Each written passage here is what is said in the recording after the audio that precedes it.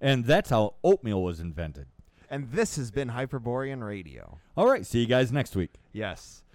Well, all jokes aside, I am the Lore Keeper, and with me today, as always, is CG. And today we're going to be talking about a interesting topic. Yes. Okay. So it's actually something I've been thinking about a lot lately, and it's especially come up with discussions on AI art, or as I refer to it as algorithmic art or algorithm collages, is the concept of soul. And I'm not talking about soul music like, yeah, brother. But no, soul as in spirit, bits of ourselves, that non-tangible part of something that people can actually feel. That you can feel it in good music, you can feel it in good art, you can feel it when someone does something for a legitimate, real intention. Like when someone does something that is out of the goodness of their heart versus something that's for Instagram points, you can tell the difference. And it's that soul element that's within it. Well, and I want to cover this, and it's not going to get into it, but it's algorithmic art, not AI art. I know that all these people call it artificial intelligence art. It is not. It's algorithmic. A small l, algorithm, A capital I, or capital A, capital I, artificial intelligence. It is not an artificial intelligence. It's just an algorithm. And that's part of why it's empty. Well, There's really no consciousness behind it. And what is an AI capable of? That's still hypothetical, because there really is no such thing as an AI.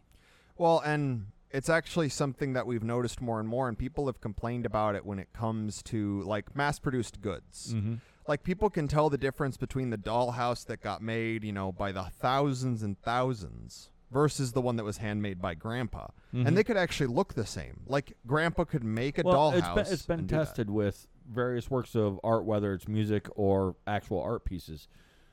And it's with physical copies when it comes to the art piece, where they take a Rembrandt, for instance, and they program a robot arm to precisely copy it, or a Mozart music piece, and they have a real musician play it, and then a robot play it technically correctly the same way. So using all the notes in the way that they're supposed to be played, so on and so forth.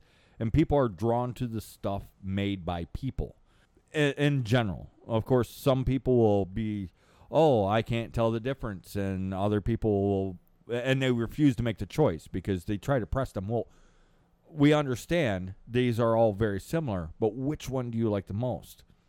And then some people just refuse to make the choice because they're scared of being wrong. When even in that test, there was no right or wrong answer. They just wanted to know what people thought. But by and large, people are drawn to the ones done by people, and that's that soul that you're talking about. Is whenever we make something, it doesn't matter. It could be eggs in the morning. We put a little bit of ourselves into it.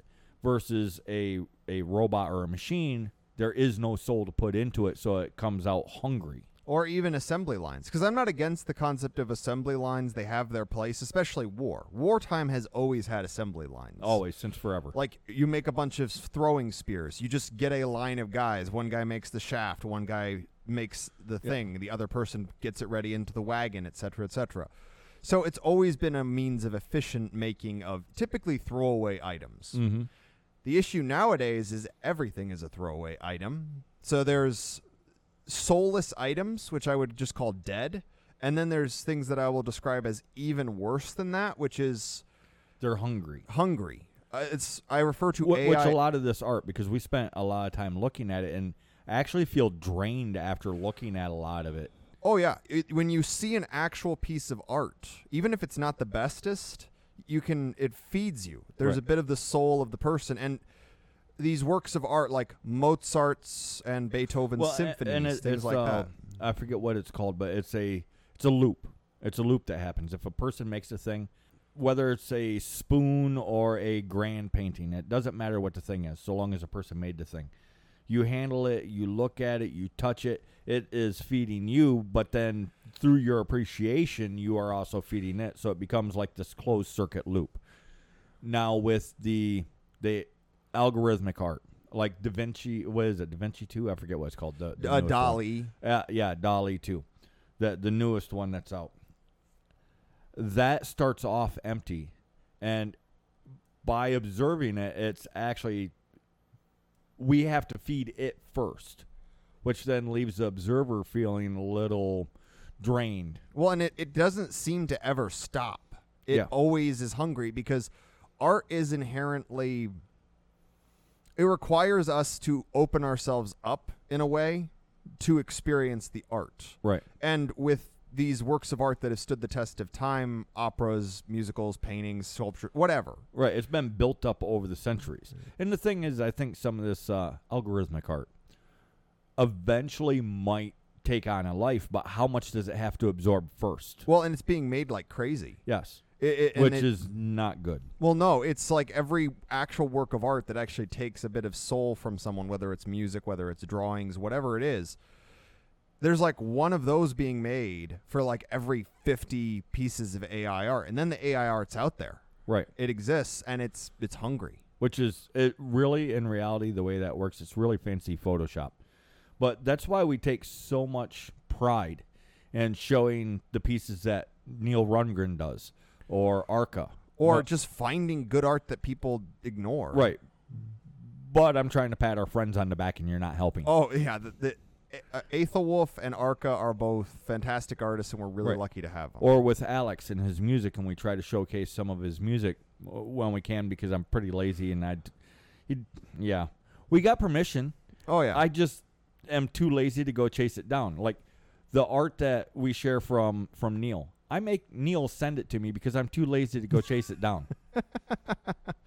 Well, he's like, oh yeah, you can use my art freely however you want, because he's a good guy. And he's trying to help us get where it is that we're trying to do. He believes in what it is that we're trying to do.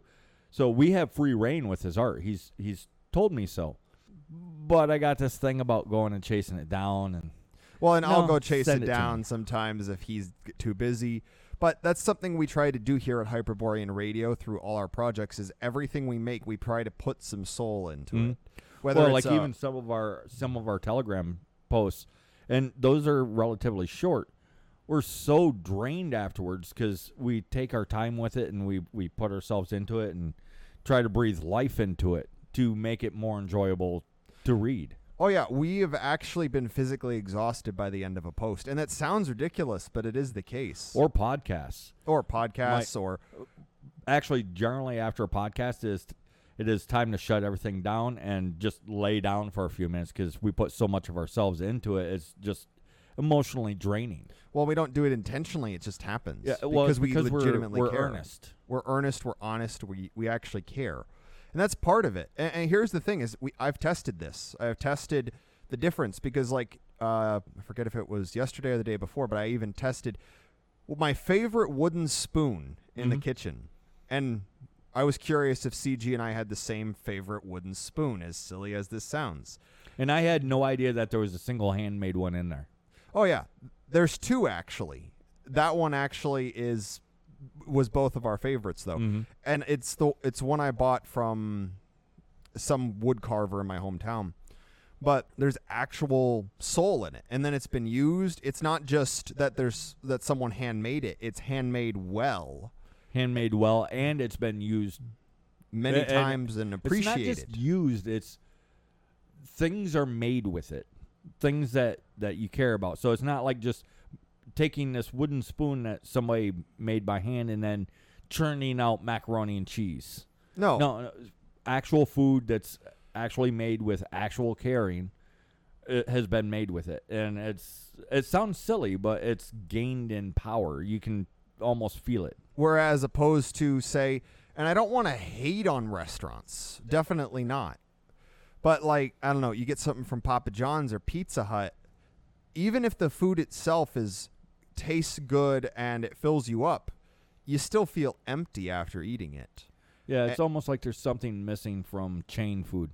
Well, and it's actually something people have acknowledged is like a home-cooked meal. It's more than just even the food when itself. It's not that good, it's still better. Oh, plenty of people's moms, they try. They try. We love you, women's, you try. But not all of you can cook. Like my mom, I love my mom.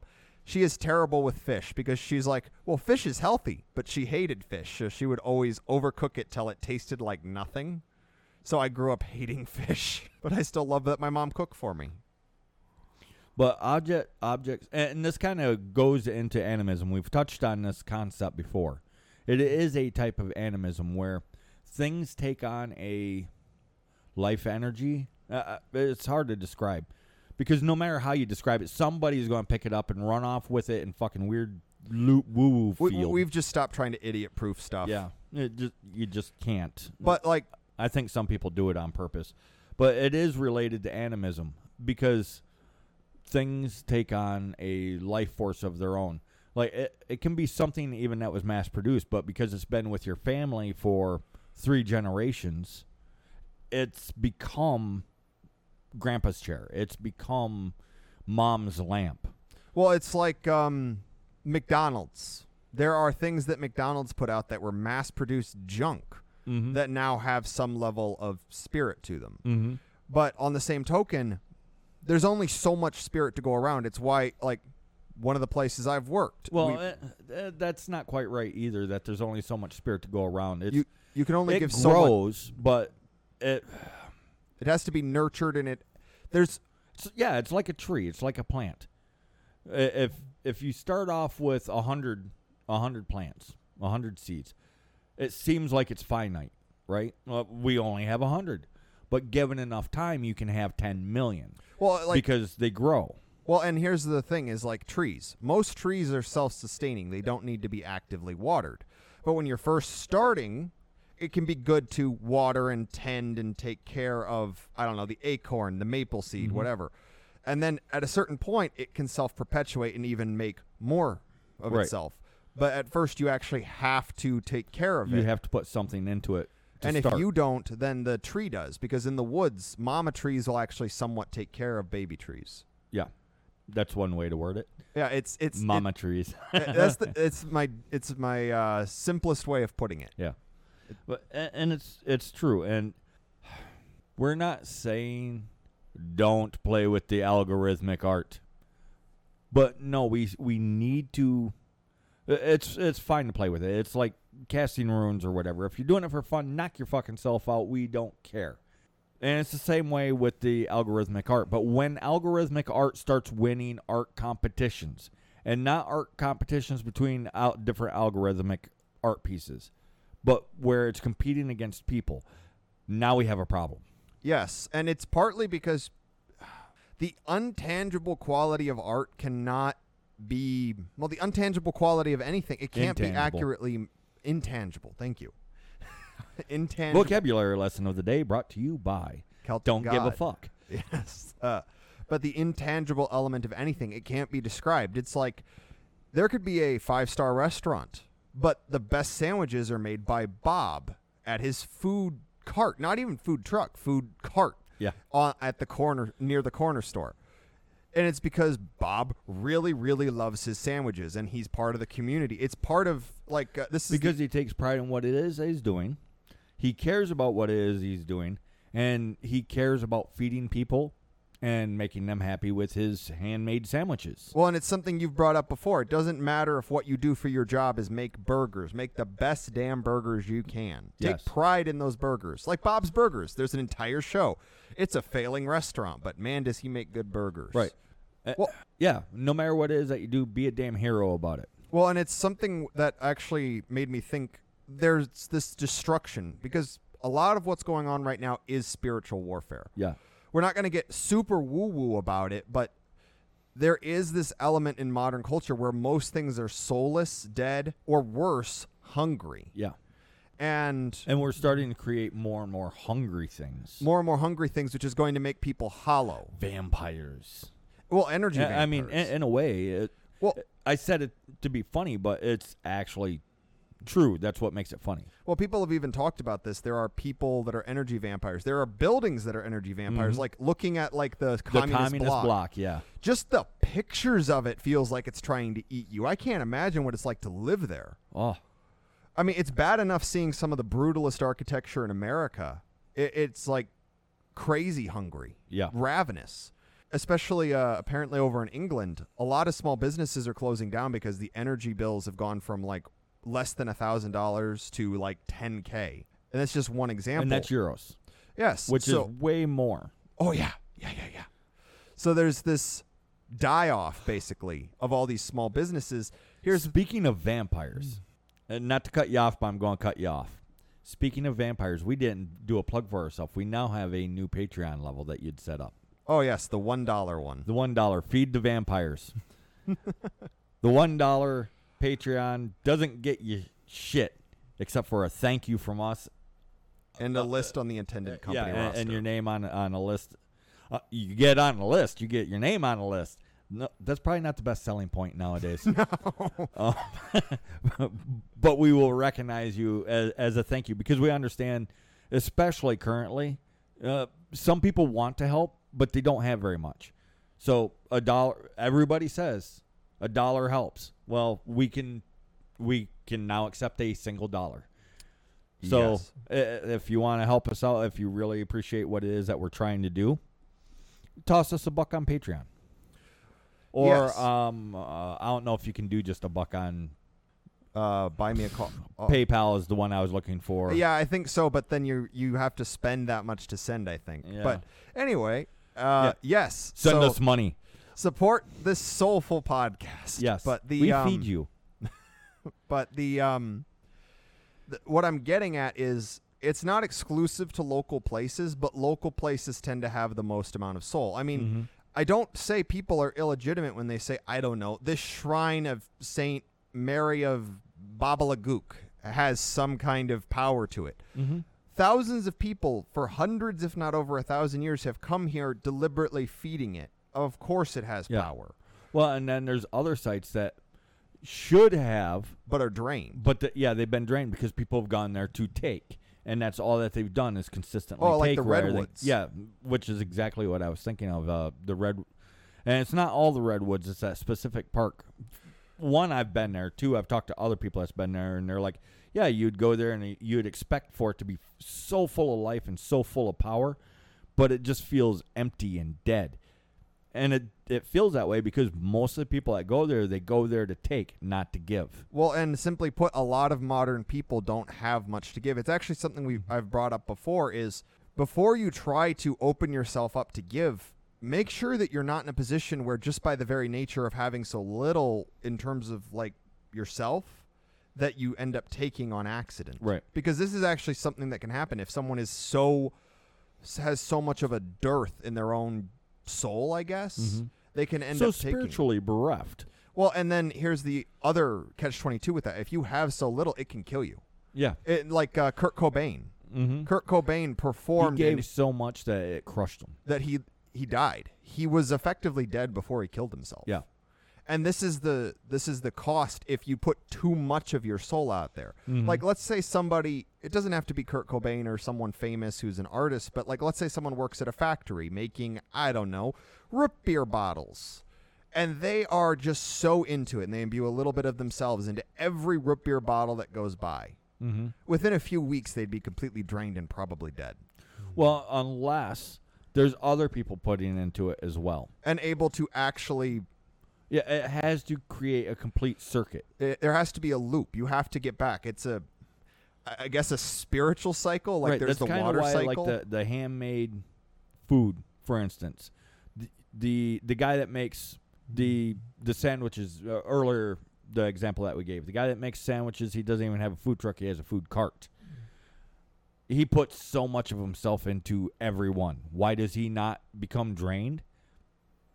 Because the people that he's selling the sandwiches to give back to him. And it's not just the money, it's the appreciation, the laughter, they're giving back. Well, it's like some of the places that are the most full of soul, aside from a well-kept home with a family that, yes, families fight, but they still love each other. Mhm. And it's not this toxic environment.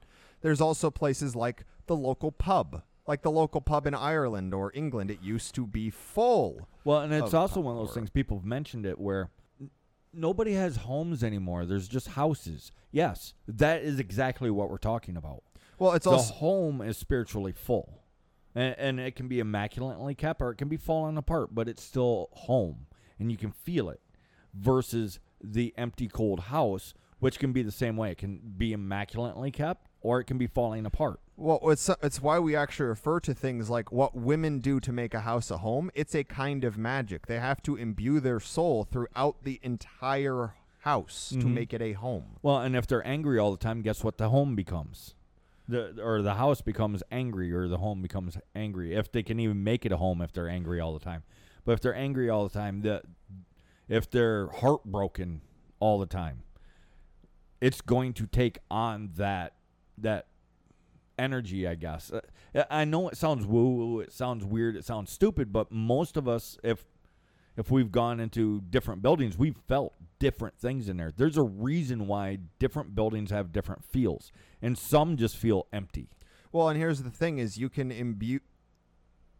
When you give the soul, in some ways, it's a blessing. It's feeding something, but you can also curse something. You can make it sick. Like slaughterhouses, especially with how they're run today, it's monstrous. Well, like to quote Chernobog from the American Gods, used to be there was an art. You go right for the temple, you hit it. I'm paraphrasing, but it was an art. You kill quickly. He took pride in it. Now they can kill quickly. They've mechanized it, so it's become cold. Well, and this is going to sound pretty woo-woo and weird and fucked up, but simply put, even the act of butchering, so killing an animal for food, can imbue it with soul. There's an element there. The animal dying sad, it's like that whole thing, you are what you eat. Mm-hmm. If an animal dies sad and in terror, or scared, yeah, it comes through in the meat. Mm-hmm. Both spiritually and physically. People have commented on the taste. Like if an animal is raised in horrific conditions, the taste is worse. Yeah, and unfortunately, most of us, that is the meat that we're used to eating, which is why farm-raised meat tastes different to them. Or hunted meat. Yeah. Especially if the hunter is good and can take it out in one hit. Yeah. It's something that our people used to pride ourselves on, is how quickly we could kill something. Oh, how yeah. painlessly. Oh, yeah. How can you kill the cow in one hit? Can you Right. kill the pig in one There's hit? a reason why Hyperboreans don't have kosher. Or No. what's that other one? Halal. Halal. Either one, look into it. It's monstrous. Yeah, it's absolutely monstrous. I used Don't to- eat kosher or halal anything. I used to work at a butcher shop. We had a bunch of Muslim customers. I like to call it cursed meat. Yeah. You don't eat. We refused to carry halal because it was abusive. The butcher shop I worked at. It's like they got together and said, what is the cruelest, longest, slowest, most painful way that we can kill a thing? Let's do it that way. Yeah. It's a whole thing. It's a whole thing. It creates cursed meat, in my opinion. Well, and here's the thing is, it's why we say things like intention matters. Because, like, let's say that you are someone that, I don't know, serves a noble house in olden times, and you truly respect and care for this noble house. Love them. Everything you do, you are imbuing soul to better this house that you respect. But let's say that you are there begrudgingly as an indentured servant and you fucking hate it, but you keep your mouth shut and your smile on because you'll die otherwise. You have a cruel Or your master. family will. Or your family will. Eventually, you will curse. And just, if you ever bother to imbue anything with soul, it will be with curses. They're real things. They're just not what people think that they are. Well, curses used to be a lot more accurate. I damn you to hell, a pox on both your houses. May your wine be putrid and your women be ugly. May your wine turn to piss. Yes. Which is going to happen no matter what, but they mean may it taste like piss. And it's things like that. There's twofold. One, there's so much hungry stuff out there, and most people can't make anything with heart anymore because, like, it's hard to work at like a Papa John's or a car factory and imbue everything with soul. Right. Now, this doesn't mean these things can't end up with soul. Mm-hmm. Like someone who works for a massive kitchen but takes very good care of their tools. Their tools might have heart. And gets everyone else doing the same thing. If everybody actually cares, then that works into, and they take pride in it and talk about taking pride in it, then the customers actually start taking pride in being customers. Oh, yeah, and then becomes that full circuit, right. Even if it's a Papa John's instead of Louis Pizza. Right. And it's that sort of thing. It's a lot of its mentality, intent, and environment. Right. And when it comes to this algorithmic art, for instance, it's starting off not even dead. It's starting off starving. Because by the very function of what it is, it's supposed to be art and expressive, right? That's what art is. It's supposed to be expressive. And it is expressing. But it's missing the soul, the creative soul. So it starts off absolutely ravenous, and before it could even hope to give anything back, it has to take and take and take and take. Well, it's like there was this art style that people put out for a while. I absolutely despise it. It's called Fashwave. Mm-hmm. It's hungry. At best, it's dead. I've never seen one that's given. And if you're one of the people that like Fashwave, stop and go heal yourself. Allow yourself to heal, and then come back and look at it. Yeah, because it's bad. It's angry. It's hungry. And it's because the people making it are angry or hungry. Mm-hmm. And it's part of the issue that people have is if you make a painting out of anger, you will imbue it with anger. Yeah. And here's the thing is the reason like propaganda images can be so powerful is because the people that made them truly believed. And by the nature of art, we open ourselves up for that sort of spiritual Which is exchange. part of what makes it work. Oh, yeah. And it's even noted in various there are directions on how to do propaganda. They're like little books and pamphlets on how to do propaganda. And it's even mentioned in there. The person that does the propaganda has to actually, for it to be powerful, has to believe. Well, it's now, this isn't some weird magic mumbo-jumbo occulty believe crap. No, they have to actually believe. It's basic. It's really basic. They have to believe the thing that they're putting out to make other people believe it. Well, it's something I've actually brought up about the concept of sacred art, because I quite like Aethelwulf's art. He truly believes in the gods. He loves the gods, especially Fenrir. That's why he makes so much Fenrir art. And it's part of what takes him so long, too, is he's trying to really hone his skills, because he can do stuff, certain Quickly. things way faster now. But he's always pushing that limit, so he's always building his skill. And why does he do that? Because he cares. Because he wants to present Fenrir. He wants to present the Fairy Queen. He wants to present whoever he's painting in a good light. And basically he's imbuing his soul into it, which is hard with digital medium. Yeah.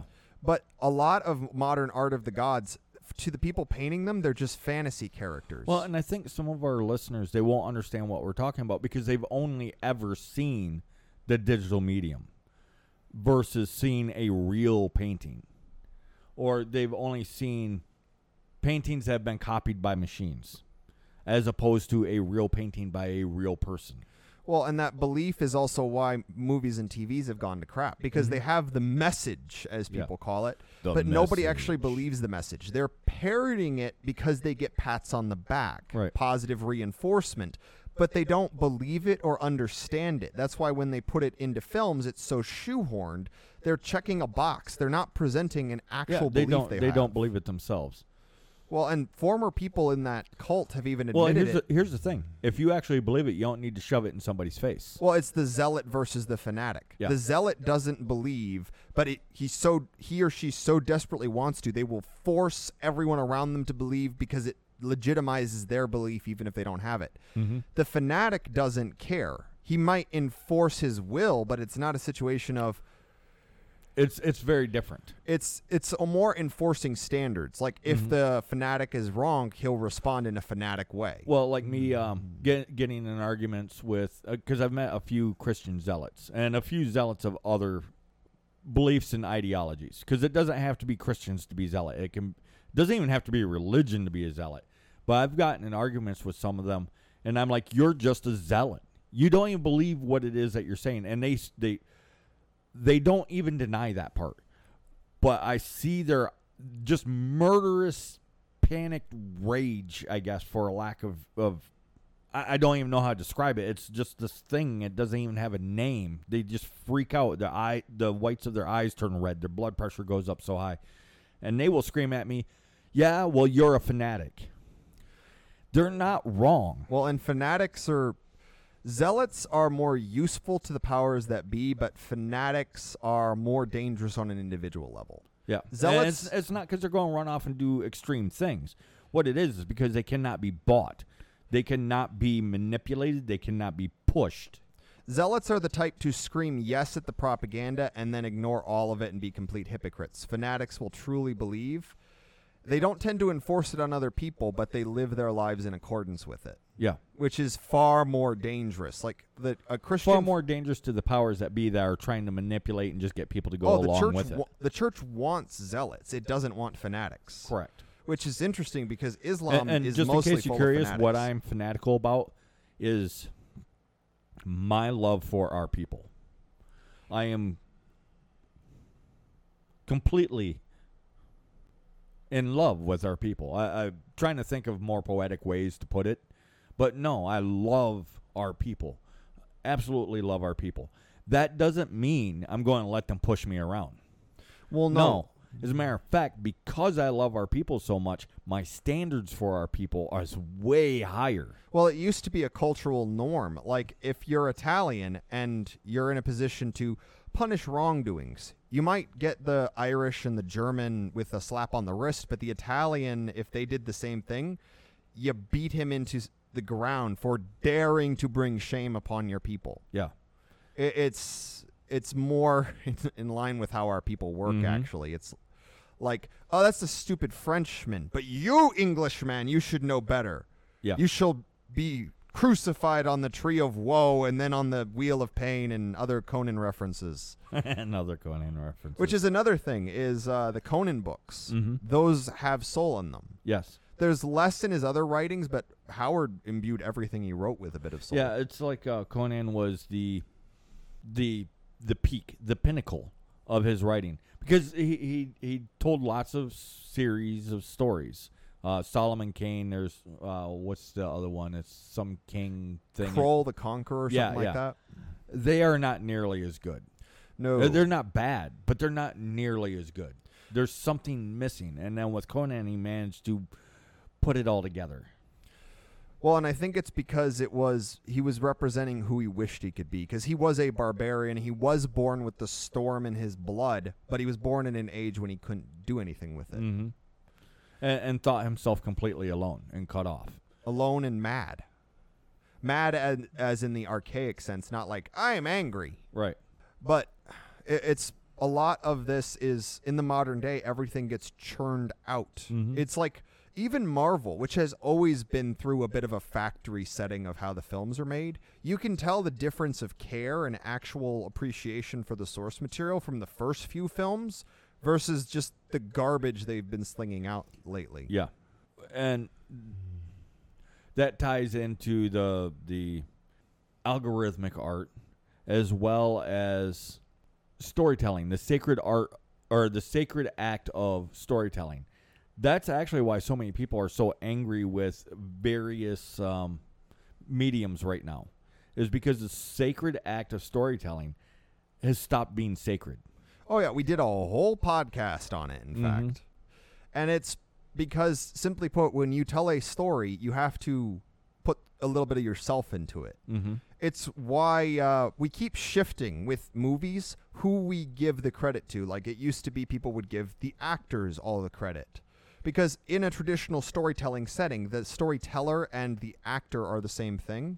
And then that sort of shifted with plays and operas. Well, and here's the thing. In reality, if you have a good actor and good director, you can have shitty writing and still tell a good story. But on the reverse hand, you can also have a great story, shitty actor, shitty director, you end up with a shitty story. Well, it's because the person telling the story, because you can have a really good story, like really old ones, like, I don't know, the Iliad. So the Trojan War. Mm-hmm. Troy with Brad Pitt. Great film. Mm-hmm. Great storytelling. The absolute mess of a TV show from Netflix with the black guy playing Achilles. Yeah. Which is he's a just fine actor. He should have never played Achilles, though. Well, it's like Macbeth. Catherine Hunter playing the Weird Sisters in the most recent. Yeah, Chef's kiss. she does an amazing job. And Denzel Washington's not terrible, but he's He should playing have a never, Scottish king. Yes, he should have never taken that role. He's I mean, I am holding them to the same standards that they hold us to.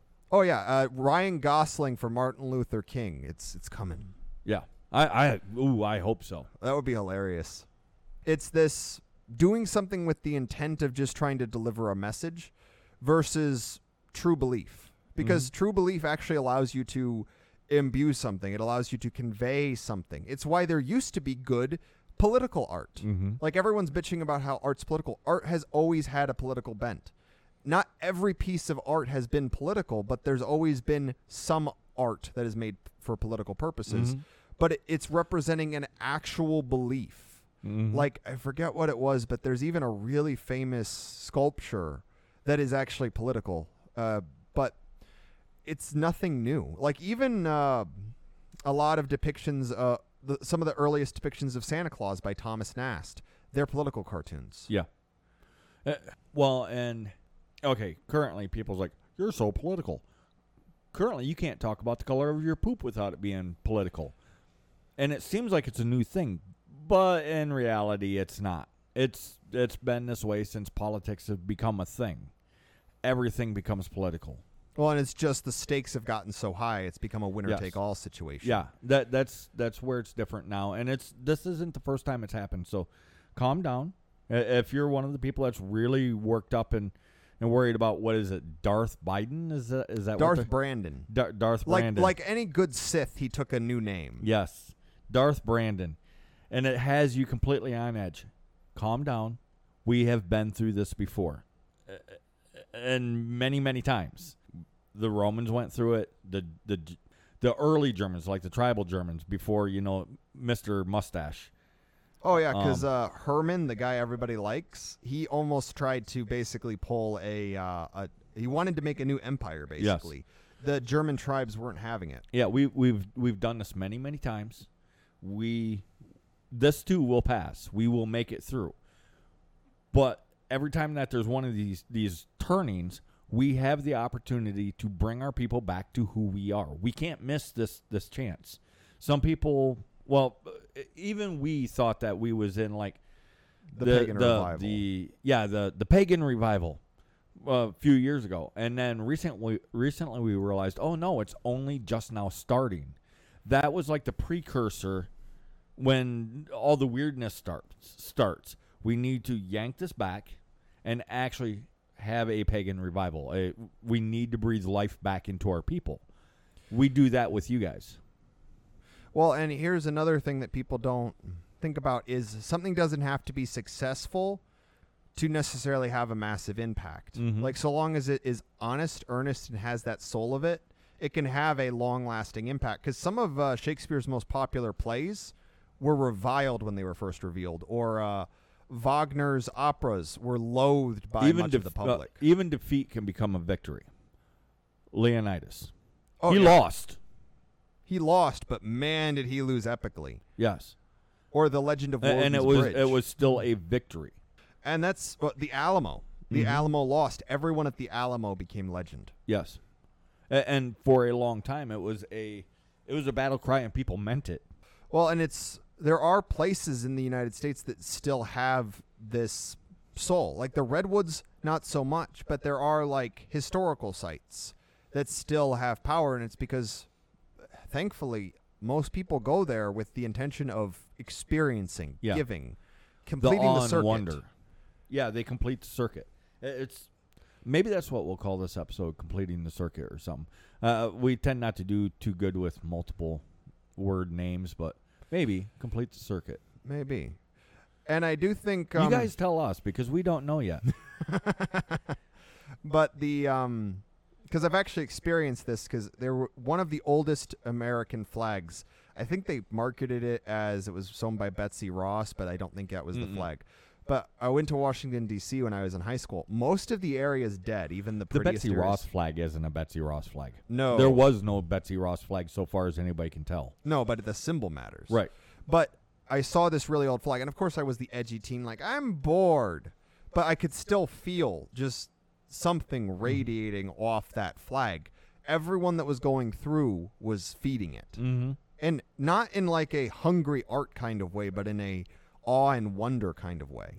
Yeah, that little sacrifice kind of way. And what I like to think is the Betsy Ross flag did exist. It's just deteriorated. It got lost in a battle. It got lost in somebody's drawer. That's what I like to believe. Because why not? But we do have old historic flags, like the one that you're talking about. It is an old and historic flag and therefore has value. Well, and they've been trying to criminalize symbols for a long time, like runes. I will be adamant till the day I die. Those are fricking letters, people. Yes. But they do have meaning because they're frick old. It's like some of the cave drawings, I don't doubt, are quite literally just doodles. Mm-hmm. Some of them are obviously doodles. Their very age is what gives them power. Yes. Their very age and the fact that people have kept feeding it. Well, like some of these stones that have the carvings on them, I've shown very reasonably that these are probably doodles and or the practice workings of children. Well, and there's even old depictions from like the 1200s, like this one Russian kid, Onfim, that looks suspiciously like some of the really old drawings. Yes. Even the weird hands. It's one of the examples I used. But that doesn't mean that we go and we scrape them away because, well, these don't mean anything. They're just doodles and kids practice. No, the very fact that they are so old and still exist give them value and meaning. Well, it's like it doesn't matter what they originally were. That I don't know. They took a bunch of 8-year-olds and they're like, let's see who can carve, and they start teaching everybody how to carve, and then like the sorting hat, we're going to take the better ones and then teach them how to carve even better, and the ones that don't do very well, they go on to something else. They go on to something else. Just because that was a practice doodle sheet, an ancient practice doodle sheet, doesn't mean that's without value. No, and here's As a matter the thing of fact, that's why it has value. Well, think about it. Some of the most treasured items that people own are drawings from their children. Mm-hmm. I mean, at a certain point, it becomes, I don't really have anywhere else to put it. And it seems silly when you're the one that drew it, but it's not silly. It's not silly to the one that has it. And maybe to your great-great-grandchildren, if it's still around, and they know that you drew it, it might have value to them. Oh, yeah, there was this one story. This guy, what he did was every year he'd pick one of his son's drawings and he'd have it tattooed on him. Oof. So he had, like, I think his kid was, like, younger than 10, so he had, like, 7 of them. Mm-hmm. I mean, they were getting progressively better, but you can tell they were done by kids. But those matter to him. Yeah. And things can start small, but you have no idea if you keep trying and you keep putting your heart into it. Because it's like the old statues of the gods. People point out in the North, the statues of the gods are all super abstract. They really thought a person was shaped like this? It's like, no. But it's like the Tintin effect, which is not what it's actually called, but I'll use it. People are more able to emotionally imprint and identify with the cartoon character of Tintin than an extremely detailed painting of a man. Well, and once you give a precise face to something, that is its face basically forever. You've locked it in. Yes, but if you keep it a gray area, that's why, like, if you look at older depictions of the gods across the North, and even in really old depictions from Greece and Rome, it's very abstract, or it doesn't even have a face. But then look at the animals. And like in the North, it's really dramatic. The people, for some reason, it's like, what, they couldn't draw people? They couldn't sculpt people? Their art must have really sucked. They had no artistic ability. Now, look at this bronze cast statue of a photorealistic bear. Oh, yeah. Look up some Scythian gold pieces, and they have, like, minute cast and carved depictions of, like, dragons on, like, it's really cool. Dude, it's so detailed. We had artistic ability. We just didn't do it. It's like modern pictures of gods. The best ones, the gods are kind of blurred out. Blurred out or caricatured. Yeah. That's the other end of it. Like when you put, like, you take Thor and you, not a chibi, that's a Japanese thing, but you make him all tiny and kind of distorted. That's actually weirdly more powerful than an accurate depiction of Thor. Right. If there is such a thing as an accurate depiction. Well, and that's the other thing is, why would you portray the sacred, something that is inherently not 100% able to be physically defined in our realm as something that is physically identifiable from our realm. Well, and besides that, Thor, for instance, he is in all of his people. How do you define that down to one figure? You can't. Well, I mean, even Santa Claus. Is he 6'6", 6'9", 5'4"? How big is he? How tall is he? Yeah, exactly. People will get in arguments over that. Well, and here's my answer. The answer is yes, because he is in all of his followers, so all of his followers are him. You embody the God. You represent the God. That's why we can't actually portray them accurately, is because there is no accurate portrayal. But that doesn't mean that you can go wandering off doing whatever the fuck you want, like half the pictures with the Morrigan. They are wrong. They are not portraying the Morrigan. Oh, yeah. The redheaded Morrigans irritate me. Yes. She specifically has raven-colored hair. She specifically has blue eyes. Well, and She specifically has pale skin. Well, it's like Bridget. Bridget specifically has red hair. Flaming hair, in fact. So it's supposed to have a bit of a fire in it. Yes. Or Thor is actually one of the few male gods that is specifically named for hair color, and it's red hair. Yeah. He is very specifically red hair. Same with Othin. Now, gray what hair. is his build? That's open to debate. So yeah. you can't just do whatever the fuck you want with the gods. It's part of what makes portraying them so difficult. You can't just do whatever you want. You are constrained, but you can't get too detailed with them either, because as soon as you get too detailed with them, then you're not portraying them anymore.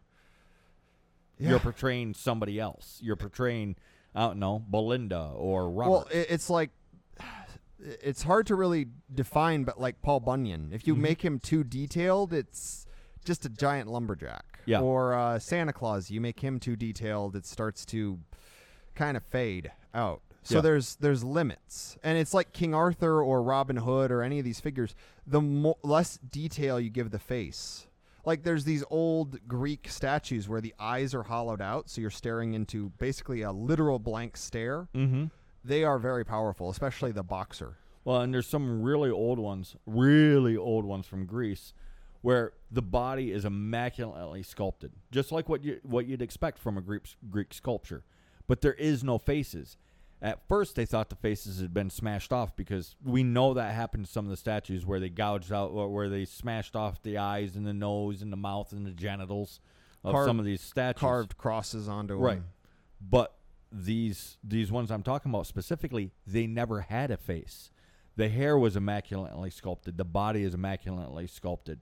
Everything is immaculately sculpted, but they didn't bother putting any more than a rough face shape on it, because it has like the little indentures where the eyes would go. It's got the little bump where the nose would go. It's got the chin bump. But there's absolutely no detail into it. And these are very, very, very old. Like some of the oldest Greek statues that they found that have any real level of detail to them. They're really hard to find online, but if you want to dedicate several hours, maybe a few days to find them, you can find them online. Well, and there's some old, like all the Venuses in Europe. They have a lot of power, even though like they could be anything from a toy to a wank-off doll. Mm-hmm. We don't know. There's no guarantee these were idols. Right. Then you have things like... Oh, yeah, the Venus dolls, yeah, I'm positive those were toys. Oh, yeah. Especially, like, because we've had action figures forever. Mm-hmm. What are those ones everybody likes to say that they're Odin, because a lot of them only have one eye, but... A lot of them also have two eyes. Yeah. And a lot of them have the one eye replaced, almost like it fell out and got replaced with the jeweler's method. And the thing is, there's more of them with two eyes than there is with one eye or one eye replaced. I know, it's the selective bias. And I've already explained, the reason people do that is to get notoriety. It's like when they find a pendant with just stick figures in it, and they say, it represents the death of Balder. And you're like, how? It's because archaeologist finds pendant is not a very good headline. Archaeologist finds pendant in northern England that represents the death of Balder. I did an article on it. It was narrative archaeology. Yeah, narrative archaeology provided a link that even explains what it is. Well, and the problem with doing all that, there's many problems, but one of the worst is that it artificially inflates the importance of some things by misattributing it. Mm-hmm. Like the death of Balder, people really view that as a very important story. There's a decent chance that story was literally invented to mimic the Christ myth. Mm-hmm. I don't really treat it that way because I don't really think people would completely. So, like, a lot of the things that happen that are Christianized, I treat as like a gray area. Like, there was probably a myth kind of similar to this, and then it just got twisted to be more Jesus-y. Like, the Isle of Man is named after Manannan. I highly doubt it was the story that the Christians tell. Almost positive it wasn't. Well, and the thing is like completing the circuit, that spiritual circuit. We're putting into the podcast, for instance, the people listening are listening, so they're absorbing absorbing the energy. How do they complete the circuit? By then applying, thinking about what it is that we're saying, like giving it genuine thought and contemplation. Anything that makes sense, applying it to your life, and then putting it back out into the world, and that completes the circuit. It comes back to us. Well, and the thing is, soul or spirit or whatever you want to call it, it's not just the creation of physical things, it's also actions. Mm-hmm. Like battle. Being willing to go out onto the field and fight takes soul, it takes spirit. It is a massive spiritual act to be willing to do that for your people. And actually, we've been doing posts on the berserkers and their variants. This is a spiritual thing. It requires not just the imbuement of soul, but the ability to take the soul and actually use it to strengthen oneself. And those around them. Yeah, and that's how this battle magic. Yeah, but that's how this circuit is completed. Is we're talking. We give everything thought, and then we share genuinely and earnestly. The person that's listening listens genuinely and earnestly, contemplates, builds themselves up, puts that energy back out into the people around them, sends it back to us. And that creates a complete circuit where it feeds back into itself and it grows, like going from 100 seeds to having 10,000 plants. Well, and it's because everybody that gives a little bit, that bit inside them will regrow, but the bit they put into the spoon, into the song, it's the sharing. The sharing, the gift, the gift, the soul of the gift. And oh my, last week's podcast, that definitely got shared. Oh yeah. Well, you need to have soul in the game or it just doesn't matter. Yeah, otherwise why are you playing? Yeah, why are you even doing something if you don't care? It's part of the reason I don't actually try to learn how to play music. I keep thinking I want to, but I don't have the personality type to put the amount of effort and soul into it. At that point, I'm just making off-tune guitar sounds. Yes. I can play if you're drunk enough. Well, anyone Notice can play I if you're said drunk enough. if you're drunk enough. Anyone sounds good if the listener is drunk enough. That's it. That's the secret. You don't have to actually practice. You just have to apply liquor to the audience. Well, yeah, it's one of the issues currently right now is the embracing of these starving artifacts. I really don't even know what to call them, but they're not just dead. They're made and they're hollow and they absorb, like the AI art, because we was exploring that and just.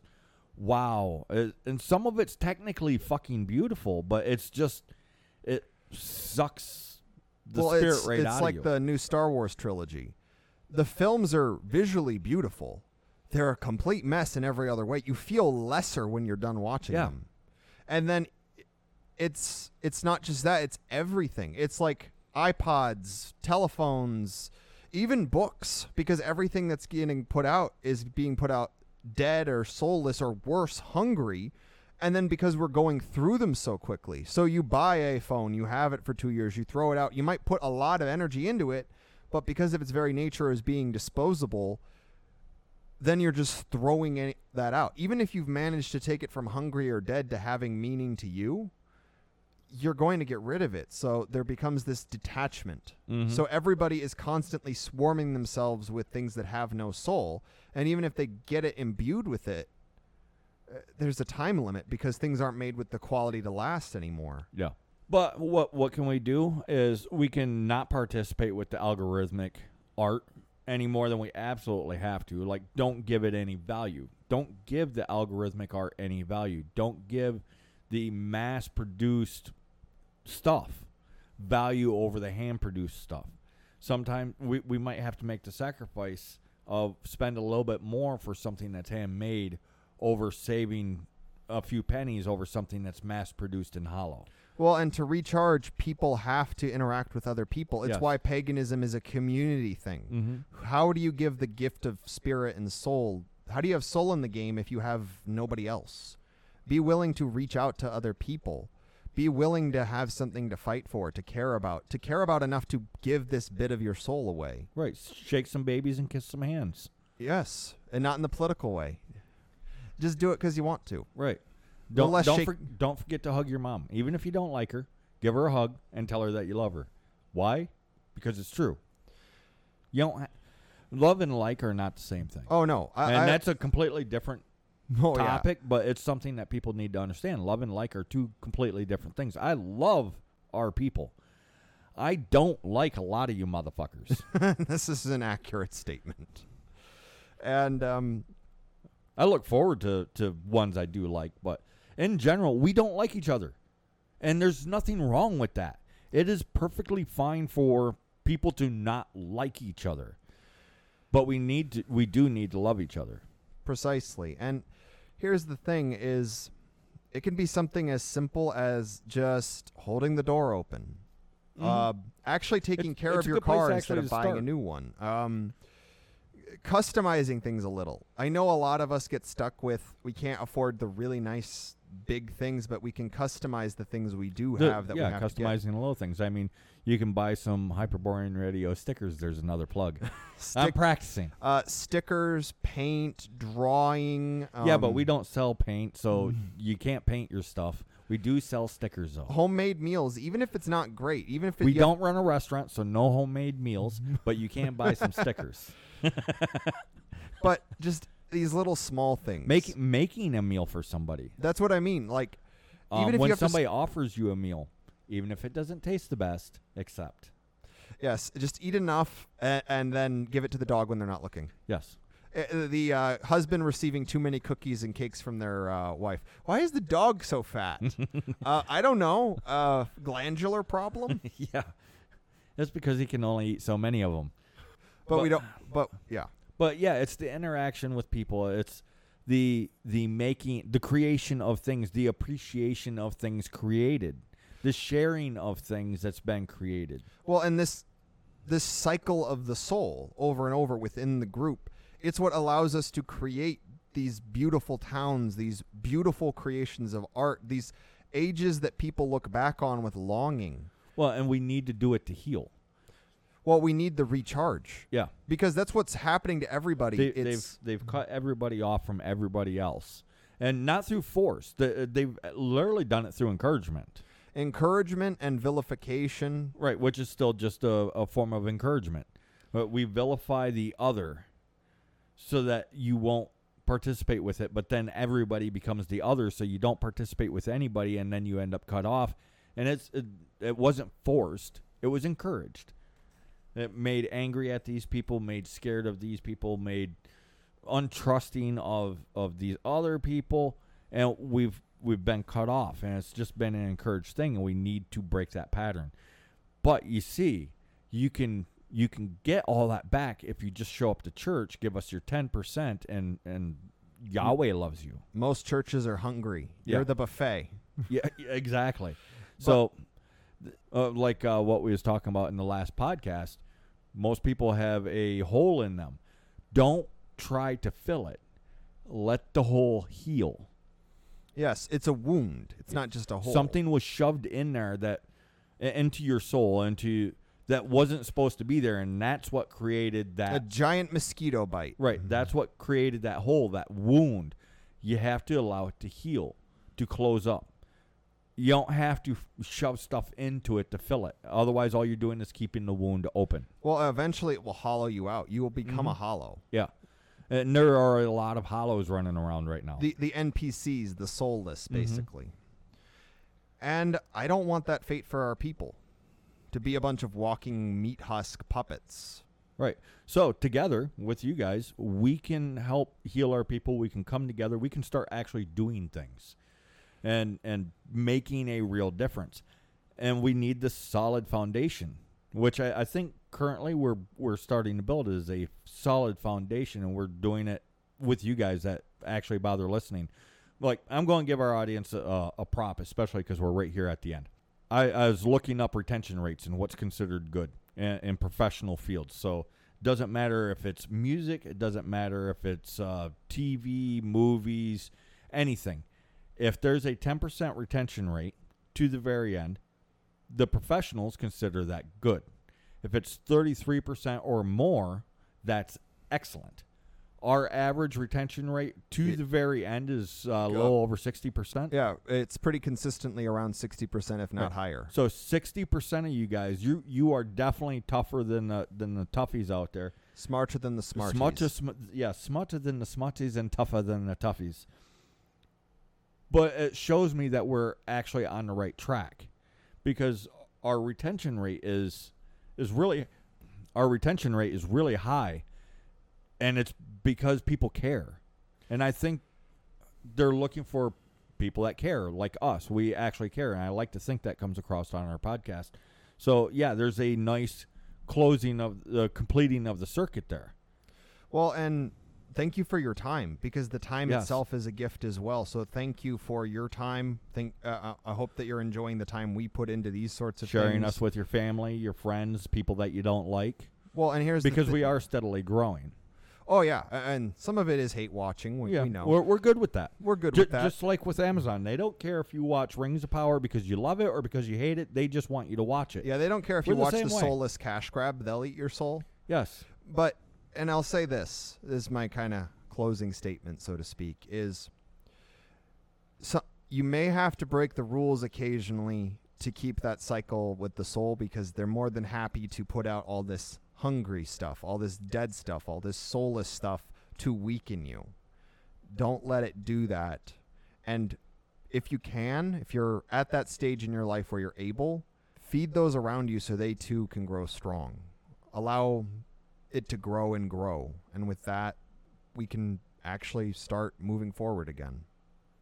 All right, and I'm going to take it that he's done now. And, I'm just going to say, you know what? You guys you're doing great. We're moving forward. We're going to heal. We will make a difference. So let's keep working together, and until then, we'll see you guys next